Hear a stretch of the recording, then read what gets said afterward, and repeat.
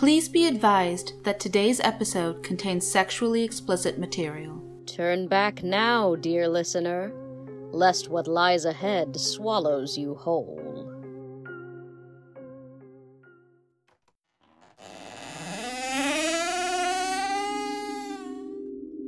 They called us monsters, so monsters we became. We are monsters out of the closet. I'm Tara. And I'm Shreya. Did our warning provoke you? Perhaps it piqued your interest in what we might have in store for you. If that's the case, then you, like many, understand the alluring pull of the forbidden. Sex, heat, mystery. Cruising has always been rife with both excitement and the very real possibility of danger. In Mason Hawthorne's Banksia Men, we follow a man seeking to feed his sexual appetite, among other things. Please be advised that this piece contains sexually explicit scenes, gore, and material that may be triggering for transmasculine people with bottom dysphoria.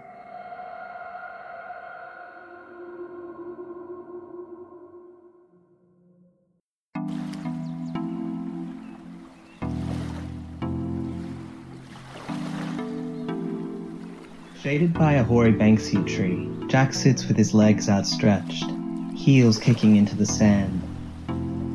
Gradually he pushes the sand up into a cool hill, exposing more of the soil underneath. As he crossed the freshwater inlet earlier, he scratched the ball of his foot on a sharp stone.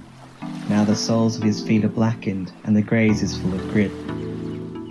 From his patch, Jack can see the beach between the scrubby greenery, the white sand blazing under the midday sun, and the ocean curling against the rock shelf under the cliffs. Scattered like confetti across the sand dunes, browning, oil-slicked bodies bask on brightly coloured beach towels. In the hour since he's arrived, he's seen only 2 women. The rest are men, most middle-aged, most deeply suntanned, all bare and utterly unself-conscious. To his right, and a little ahead along the well-trodden paths through the bush, he can see more men lazing in the shade. A couple lie facing one another on their towels, their heads pillowed on backpacks. Further along, framed by a tangle of bushes, Jack can see only the hands and genitals of another fellow who alternates between frenetic masturbation and swigging from a bottle of warm white wine. The air is still under the trees, and he can hear the low murmur of voices and the tinny, insistent noise of music playing through someone's phone. Now and then the foliage overhead rustles, and Jack frowns at the foreign trilling of a minor bird. Somehow he didn't expect this idyll, didn't expect to feel such peace. Jack looks down at his body, nude except for the micropore tape on his scars, and admires it in the dappled light, admires the dark hair against his pallid skin, the new flat planes of his chest, even the distortions of the surgeon's work, the lump near his armpit and the swelling on his left side. It's all good, he realizes. He doesn't mind being seen.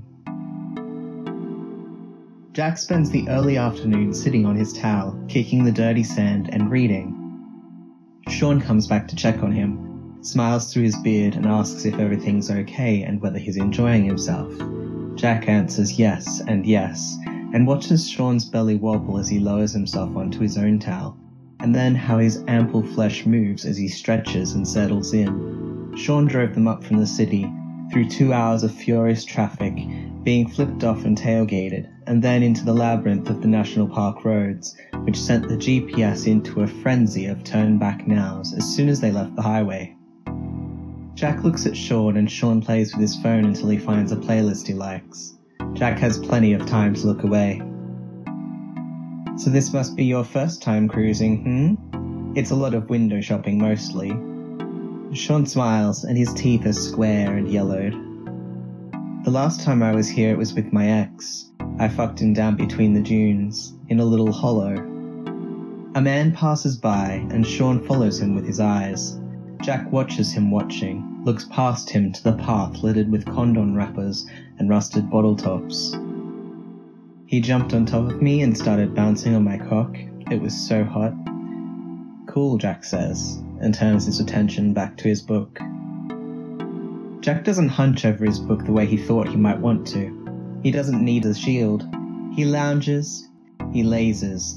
The only thing that keeps him from sprawling quite happily is the awareness that once he gets sand on his towel and in his delicate bits, he's going to spend the rest of the day regretting it. Sean takes himself off to swim again, and Jack sits happily alone, glancing up now and then to watch the guys he can glimpse through the foliage, and idly thinking that he could do with a snack. Getting caught up on your reading? A sun worshipper, all bronzed and leathery, stands between Jack and the path. His smile reveals a chipped front tooth. Yep. Jack keeps his place with a finger and flips the paper back to show him the title, Picnic at Hanging Rock. Oh, that's a classic, isn't it? He tugs his penis and Jack notices it is just as brown as the rest of him. No tan lines in sight. There's a movie of it, isn't there? Mm-hmm. Jack leans his weight onto one hand and watches the man's eyes as they track over the tape on his chest. Cautiously, Jack parts his legs. He sees the moment of realization on the man's face, and the way he shifts his weight and then steps closer, still smiling. It's a good movie. The man stands in front of him, touching himself occasionally, fleeting, bird-like motions of his hands, and he looks out over the beach below through the gap in the leaves while Jack looks him over. He's not too tall, lean and wiry, smelling of coconut tanning oil, and bites his lip. If he went back to his book now, the man would leave quite cheerfully. Pretty busy down there, Jack says, as he marks his page and sets the book aside. Oh, lovely day. The man looks at him with darting glances and back to the beach. Been here before? First time. Jack nods to Sean's vacant towel. My friend drove me up.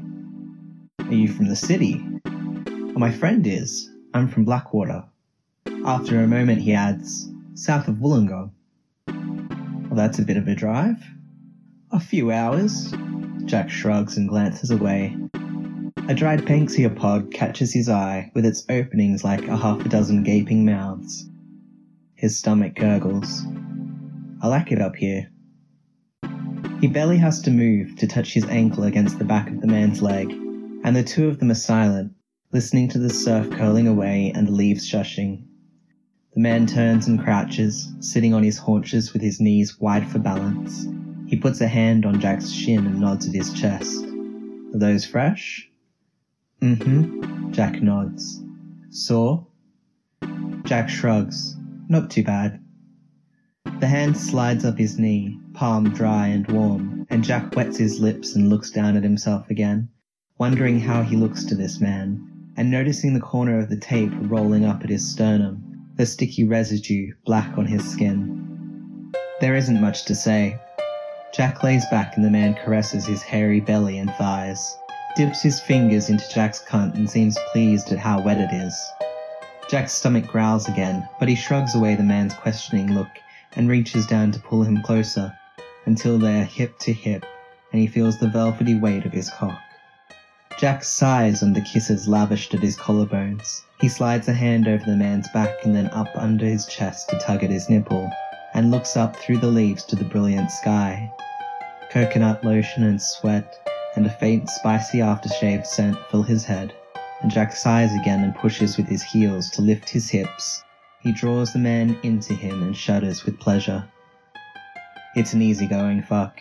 Jack rocks into each thrust and listens to the grunts and moans from the man, squeezes him and strokes him. When he feels the rhythm faltering, Jack gets a hand between their bodies. He twists his hips to pull away. Stop for a second, he says, and quickly adds, let me on top. The man lies on Jack's towel, and Jack kneels over him, and his cunt drools thick and frothy like a dog slaver. A string of it falls and clings to his thigh. I'm gonna eat you out after, the man says with relish. Jack smiles and lowers himself back onto his cock.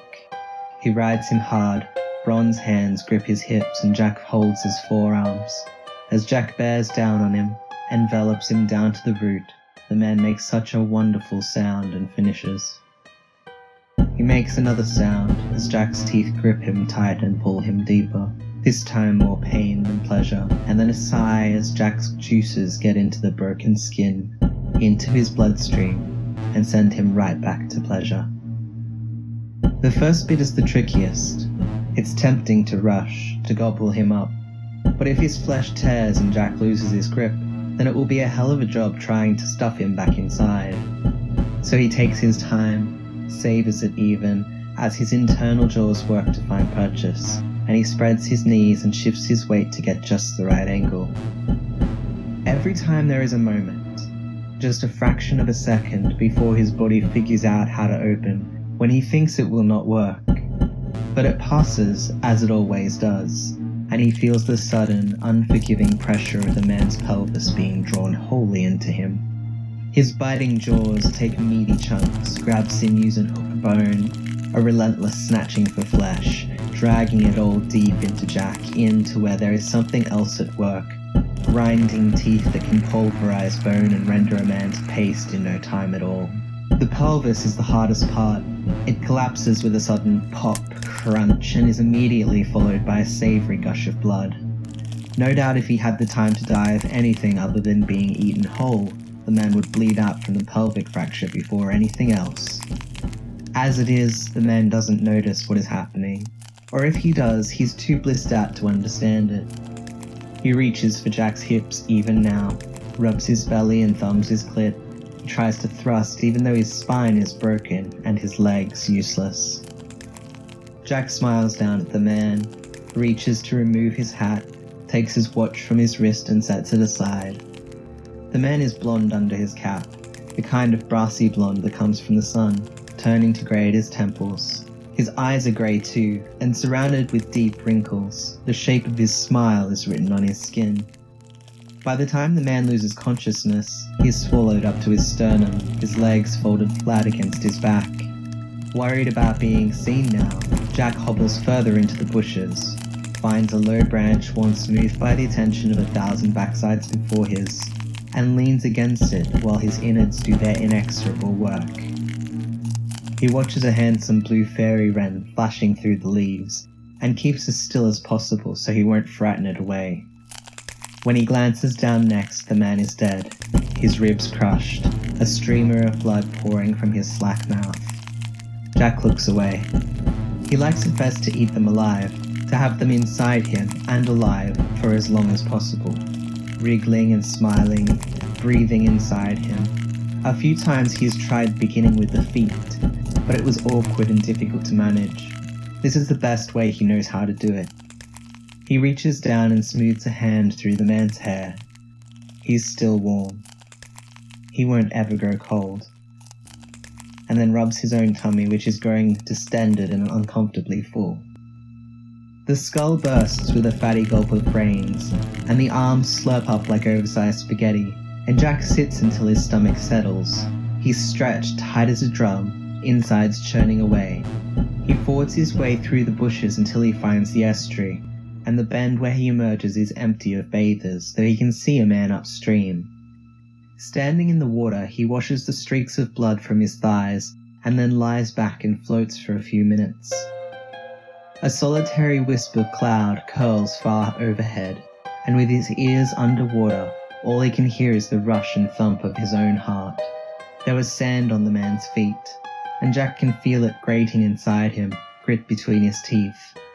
Later he'll have to get a hand up there and try to get it out, else he may get an ulcer or a blister or something equally uncomfortable. For now he wants to sleep, to digest, and he finds a winding path back to the spot where he left his towel. Sean is absent still, their stuff untouched. Jack finds the man's bag. It's a small satchel that he'd set aside, and peeks inside. A couple of condoms, a near-empty bottle of lube, and a phone. A fairly new phone. Jack presses the home button, and it unlocks. No password. He thinks for a moment, then fishes a pin from his own backpack to take the SIM card out and tosses it. He turns the phone off and stuffs it into the very bottom of his bag. He stows the rest of the man's belongings as deep in a thicket as he can reach. Jack picks up his book again, but he has trouble keeping his eyes open.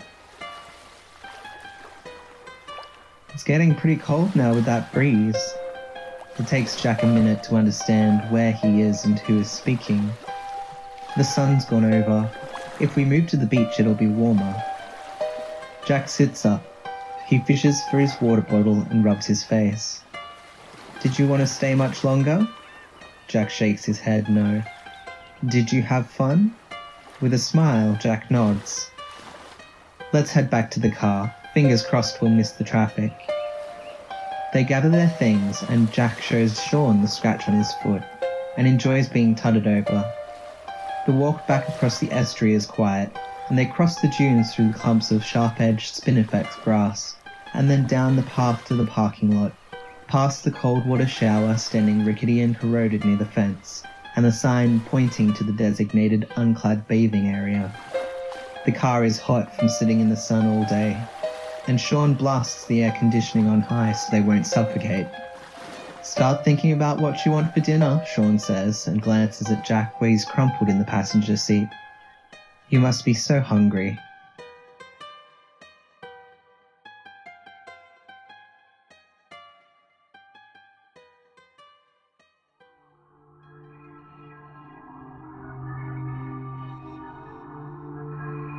In our next piece, we see a monster on the hunt through her lover's eyes, chasing the thrill of intimacy with someone who wants to really know you, inside and out. Hungry Red was written by Aya Denise Bautista and read by Lucille Valentine.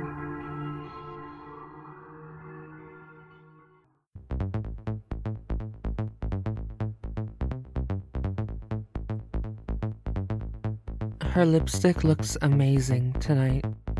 Red has always been her color. Like this, it's borderline sinful. So deep it's almost black. She picked out her clothes well to match, her loose button-up made of a sheer, dark material. Her ripped jeans so skin-tight it makes me wonder how she can even move in them. Had the place been lit brighter, I would have been able to see her bra. Black lace, the one that comes in a matching set with equally black and equally lacy panties. The one she knows drives people crazy. Drives me crazy. But in the dark, that's not so obvious. Instead, she looks like a shadow, a part of the landscape, though I feel odd calling a club of all things such a pretty word. Landscape should be reserved for open spaces that look like they've come out of paintings, mountain ranges and forests, and a lovingly cultivated garden. But she makes everything picturesque, even when it's this dark. Still, her eyes know how to find me. I've never asked, but I've always assumed she can see better than most, even in the absence of light. As for me, the only reason I can see her is because I'm so attuned to her. I wonder why. I've also never asked, but maybe she's put some kind of spell on me. That would explain a lot of things. A sudden flicker of colored lights, red, green, blue, cuts through the room before shattering into 100 pinpoints. They look like bullet holes, affording me a temporarily clearer view of her, standing in the middle of the dance floor like she owns it. Even now, I feel paralyzed where I'm sat, unable to move as she sways her hips to the music pulsing through the room like a heartbeat. She compared the club to an animal once, I remember. Said something about how it's always hungry, growling, how we've been devoured and now we're just living in the stomach of it, forever lost. She flicks her hair, waves cascading down the side of her face. She tilts her head and the stretch of her neck is just visible enough in the flickering colored lights. Inviting, tempting me to press against her skin and find her pulse with my mouth. My fingers tighten around my glass. I wonder if this is how she felt the first night she saw me. With the way she's moving, I can tell that she's hungry. Starving almost. There's an elegant kind of urgency in the way she rolls her body, and it isn't long before someone takes the bait and approaches. It's a man, this time. He puts his hands on her hips right where her mesh shirt is tucked into her jeans. He's standing behind her so she doesn't even know what he looks like. Not that it matters. Not that I care either. She doesn't take her eyes off me even as she begins dancing with him. Even when the colored lights stop flickering and I have to strain my eyesight to trace her outline, I feel her gaze on me like some kind of brand. My fingers go cold from where I've been holding onto my glass. I lift it to my lips and take a sip, the bittersweet taste of whatever cocktail she ordered for me earlier in the night flooding my tongue. When I put my glass back down, I hear the ice in it clink together, and I lick my lips. A red light cuts through the room then, illuminating her face. She licks her lips as well, turns around, whispers something in the man's ear, and then disappears. So it starts. The countdown. 5 minutes. I pull my phone out from the pocket of my skirt, pressing the button on the side. The sudden glare of the light after being in the dark for so long makes me squint until my vision adjusts once again and makes sense of the digits on my screen. 12:38 a.m. I unlock my phone and set it down on the table face up, leaving it like that. I see my glass illuminated by the white light. It's half full still, though I think part of it has to do with the ice having melted significantly. The once bright pink of the liquid has turned pale, but when I take a sip, I still detect that bittersweet flavor. 4 minutes. I set my drink down, wipe the condensation on my hand with a tissue paper I've pulled from a stack graciously provided on each table. I look at my phone again to see if I have enough time to get myself another drink. Something quick and strong. Maybe a shot of tequila. 3 minutes. I pick my phone up and push my way through the crowd. A few hands try to grab me, but I'm used to this, easily slipping through their grasps. Somehow I feel like a shadow myself, a part of the darkness, there 1 second and then gone the next. When I reach the bar that's significantly more lit up than the rest of the establishment, there's a thin layer of sweat beading above my upper lip, which I wipe. Recognition flashes across the bartender's eyes when I ask for a shot of tequila, and he slides the shot glass towards me with a wink. We'll have to move to a different club after tonight. 2 minutes. I throw the shot back, feeling the burn of it crawl down my throat. At this point, the way it settles in my stomach is more pleasant than not, and I let out a long sigh. I rub the nape of my neck, tilting my head side to side, feeling the brush of my hair against the exposed skin of my back. I remember how she couldn't keep her hands off of me before we left the apartment. How she lightly scratched my uncovered skin like a promise for what's to come later tonight. 1 minute. I look at my phone one last time, then I slip it back into my pocket, do a small stretch, and then head out where I know to find her. The back alley of this club is just like the back alley of any other club we've been to. It's dark, it's damp, and it smells like something just died. I smile at the joke, letting the back exit of the club fall shut behind me. The sound of the door clicking back into its metal frame is loud in the alley, disturbing a cat that's sleeping on top of a trash bin. It meows once, staring right at me, before jumping up a stack of garbage bags and onto the roof of the club, disappearing from sight. Then I look at her. Her lipstick is all smeared now, but it's hardly noticeable past the fresh blood dripping down her chin. She's always a little messy, but I think she does it on purpose because it makes her feel a lot more satisfied with her meals. The man in her grip still has his eyes open, lips parted in a voiceless cry. He's still breathing, I think. Or at least he was, until she plunges the hand she has inside his chest deeper.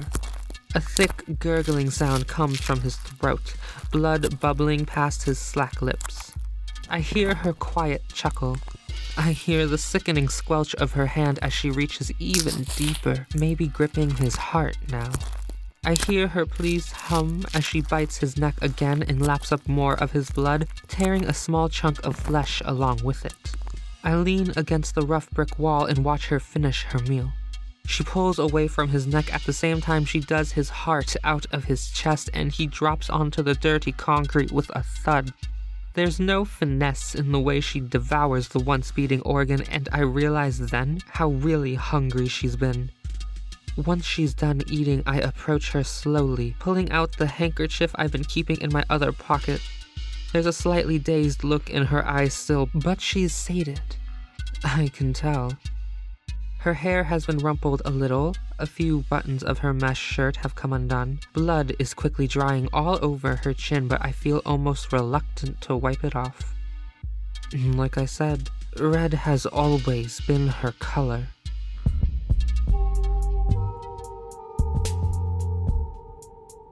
I wonder if she thinks about the night we met as often as I do. At first, it kept coming back to me the way people who barely survived a car accident would remember themselves inside the car, each detail leading to the near-death incident playing out frame by frame like some kind of morbid movie. The memory of her followed me into my nightmares, and I couldn't sleep with the lights off for weeks. But then the memories changed tone. The scratch of rough concrete against my back and the scrape of her sharpened teeth against my flesh, things that kept me up at night in a nervous sweat, turned into something else.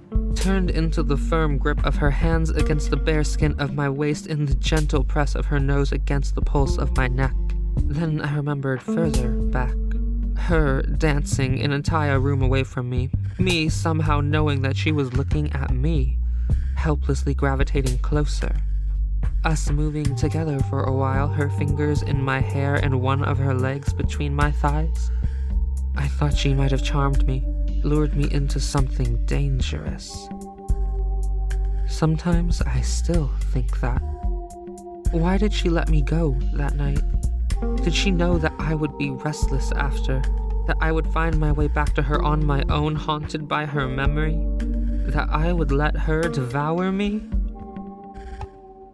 It's terrifying not knowing. It's terrifying how every time she locks the bedroom door and turns the lights off, pulls the clothes from our bodies and pushes me into bed, it could very well be my end. I'm not stupid.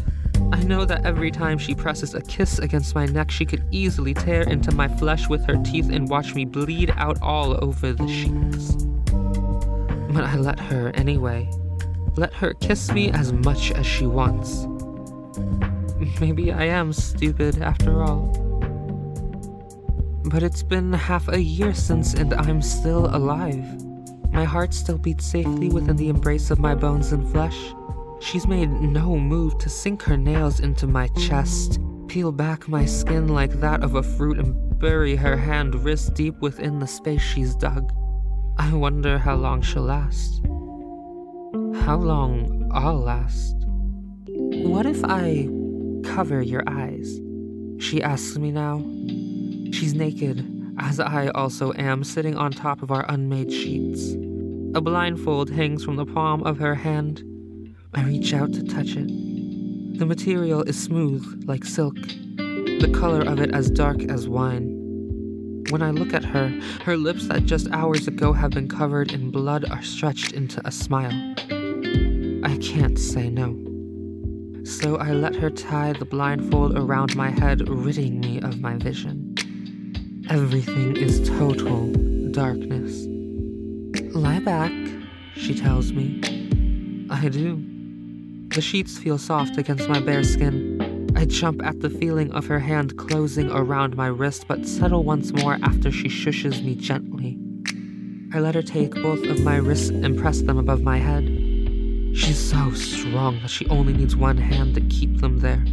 And when I try to squirm free, just to test it out, we both realize that I'm now completely under her mercy. It's terrifying. It's exhilarating. I feel her breath against my mouth. My lips part in anticipation, but the kiss she gives me is a lot gentler than I was expecting. She doesn't linger. Her mouth moves down to my chin, across my jaw, over my cheeks and eyelid. I feel her taste me, her tongue flicking out against my throat, my shoulder, my nipples. Even after she releases my wrists, I know to keep my hands there. I feel her nails, now sharper, drag over my collarbones. I feel her hands, now rougher, trace down the line of my body and squeeze at my breasts. Before one settles on my inner thigh, the other on my stomach. Fingers press onto my skin and nudge my legs apart. Nails dig into my stomach, causing my breath to hitch. She slices across my navel. It's just a small cut, not at all deep, but the sting of it catches me by surprise and I sit up. Fear clogs my throat, real and suffocating, but her hand pushes me back down. I squirm. I can't see anything. Trust me, she says. Then her tongue traces over where I can feel blood slowly trickling from the cut. The noise she makes is appreciative. Somewhere deep down, a sick part of me feels pleased that she thinks I taste good. She says, "Red looks so good on you." I never actively thought about how I'm going to die, but if I had, this would have been a scenario. "I just want to rip you open," she tells me, the hand on my thigh sliding upwards and touching where I'm most sensitive. "Tear your pretty stomach out and eat you all up." I press my hand against whatever part of her I can reach, which turns out to be her shoulder. But I don't push back. I don't know what I'm trying to do. I don't feel like stopping her. Her fingers wrap around my wrist and pull my hand away. I feel her press a kiss against my palm before nibbling at my thumb. Her teeth are sharp now. Everyone before me were only appetizers, I realize. A long build-up to the main course, like some kind of sick foreplay. I guess monsters never get told not to play with their food. I want to ask her, does affection add to the flavor? Does it make my blood taste sweeter? Does it make my organs more ripe? Does it? Or is it not about the taste, but rather the satisfaction of knowing that her next meal has become hopelessly devoted to her? That even right now, with her tongue soothing the new cut she's made on my thumb, I just lie back and accept the impending reality of my own demise? "Just a taste," she murmurs. "Just a taste." I close my eyes beneath the blindfold. It adds another layer of darkness, but it barely makes a difference. Her hands have slipped beneath me now, one tangled in the mess of hair behind my head, the other on the small of my back. She presses herself closer, claiming the space between my legs. I can feel her just looking at me. I wish I could look back, but I've now found comfort in the shadows. Then her mouth is on mine, kissing me like she's starving. My heart rattles in my chest, swells and urges me to kiss her back. Then it does not stop beating.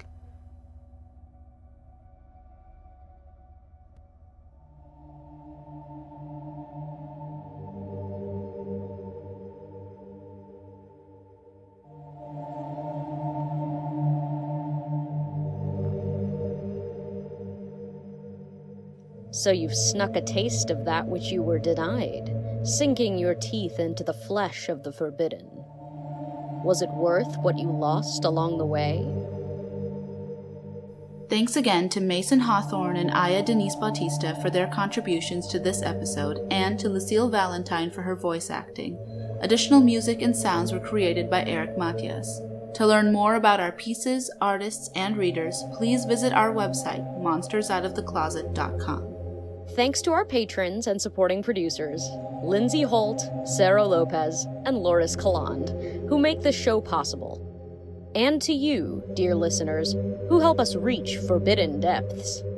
In this spookiest of months, we are hoping to raise enough funds to compensate additional guest producers and editors. We could really use your support to create a fantastic Season 3.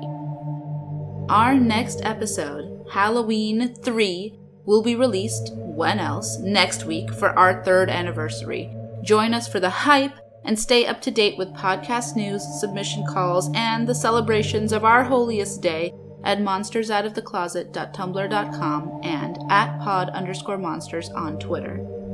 Thanks again to all of you listeners for your support. We couldn't have made it to year 3 without you. Until next time, Monsters out.